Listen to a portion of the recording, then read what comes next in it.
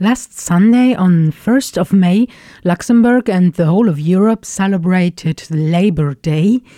And this is why this week on Local Matters we focus on work and wages, working conditions for workers in Luxembourg. For today's interview, I talked to Jessica Lopez, a co-worker of ASTI, the Association for Migrant Workers, and she also often makes her voice heard for women's rights. So that's why today we focus on female migrant workers in this interview. Thank you, Jessica, for taking the time to be here.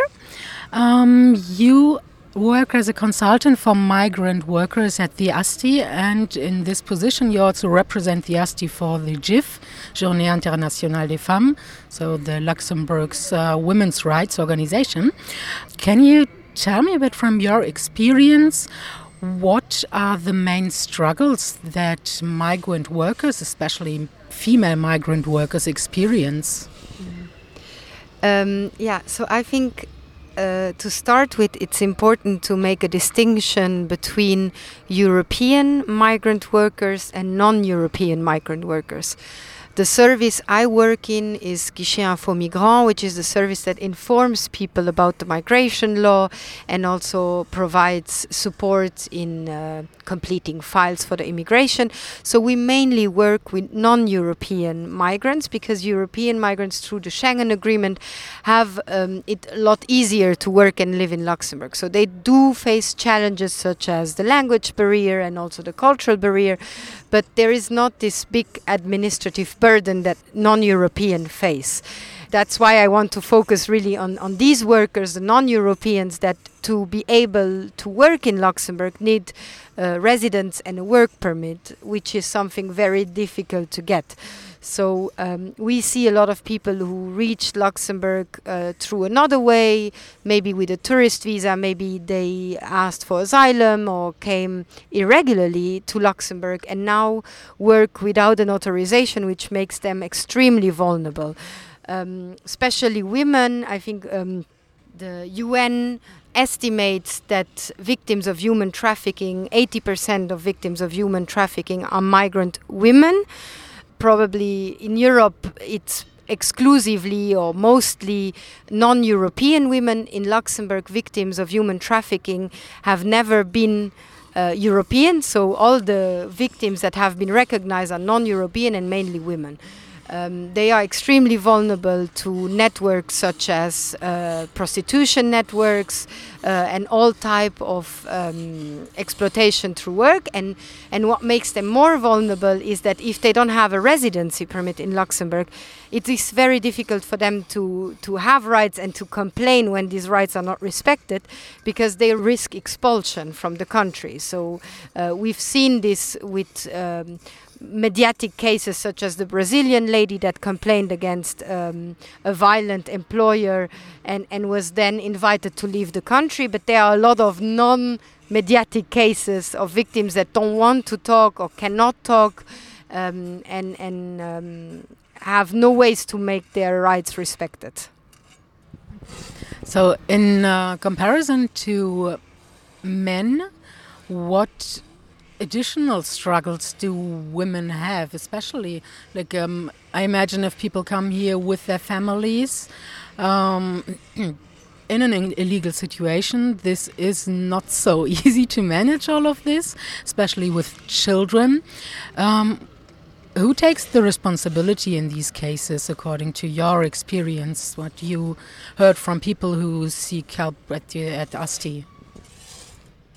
The situation of migrant women is not very different from the situation of women in general when it comes to the burden of care work.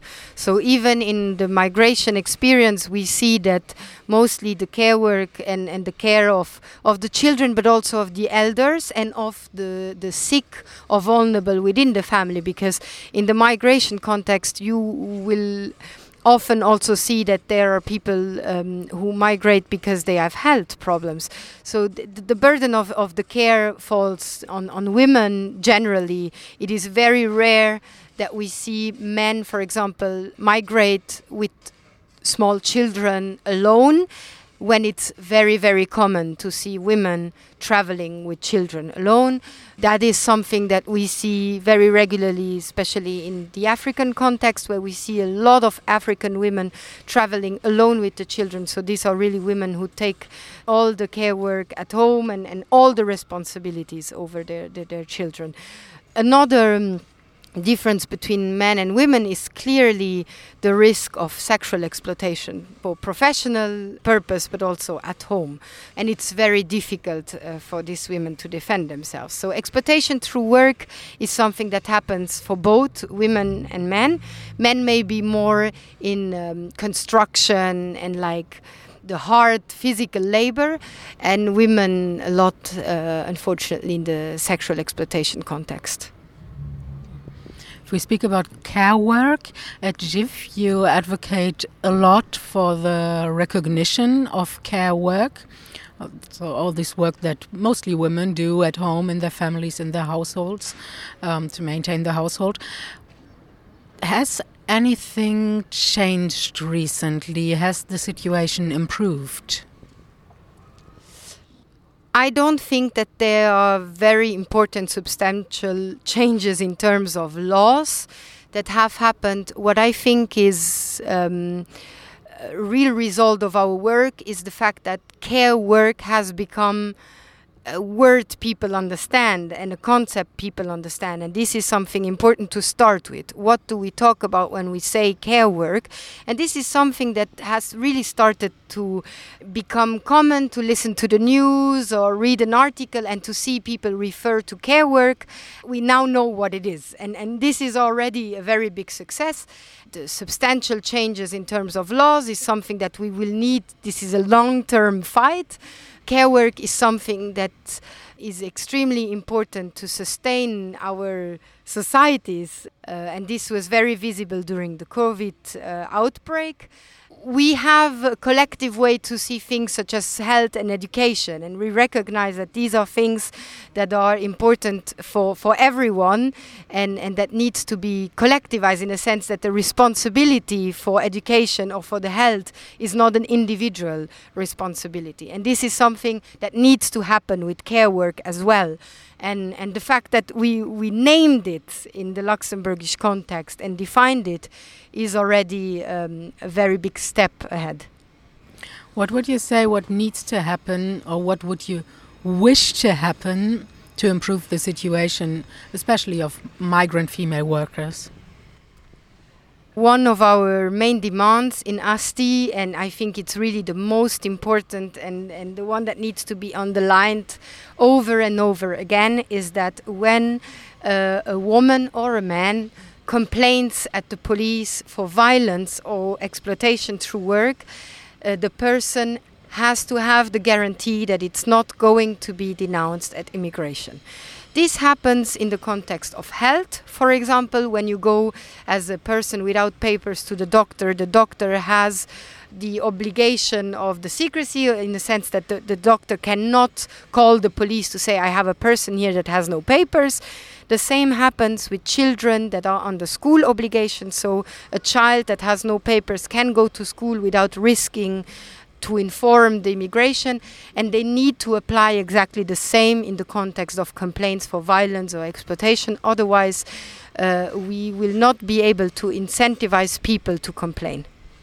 Thank you, Jessica Lopez, for telling us about your view on female migrant workers and the situation here in Luxembourg. And in case you tuned in a bit late and want to listen this interview again, you can of course do so on our podcast on ourcityradio.com.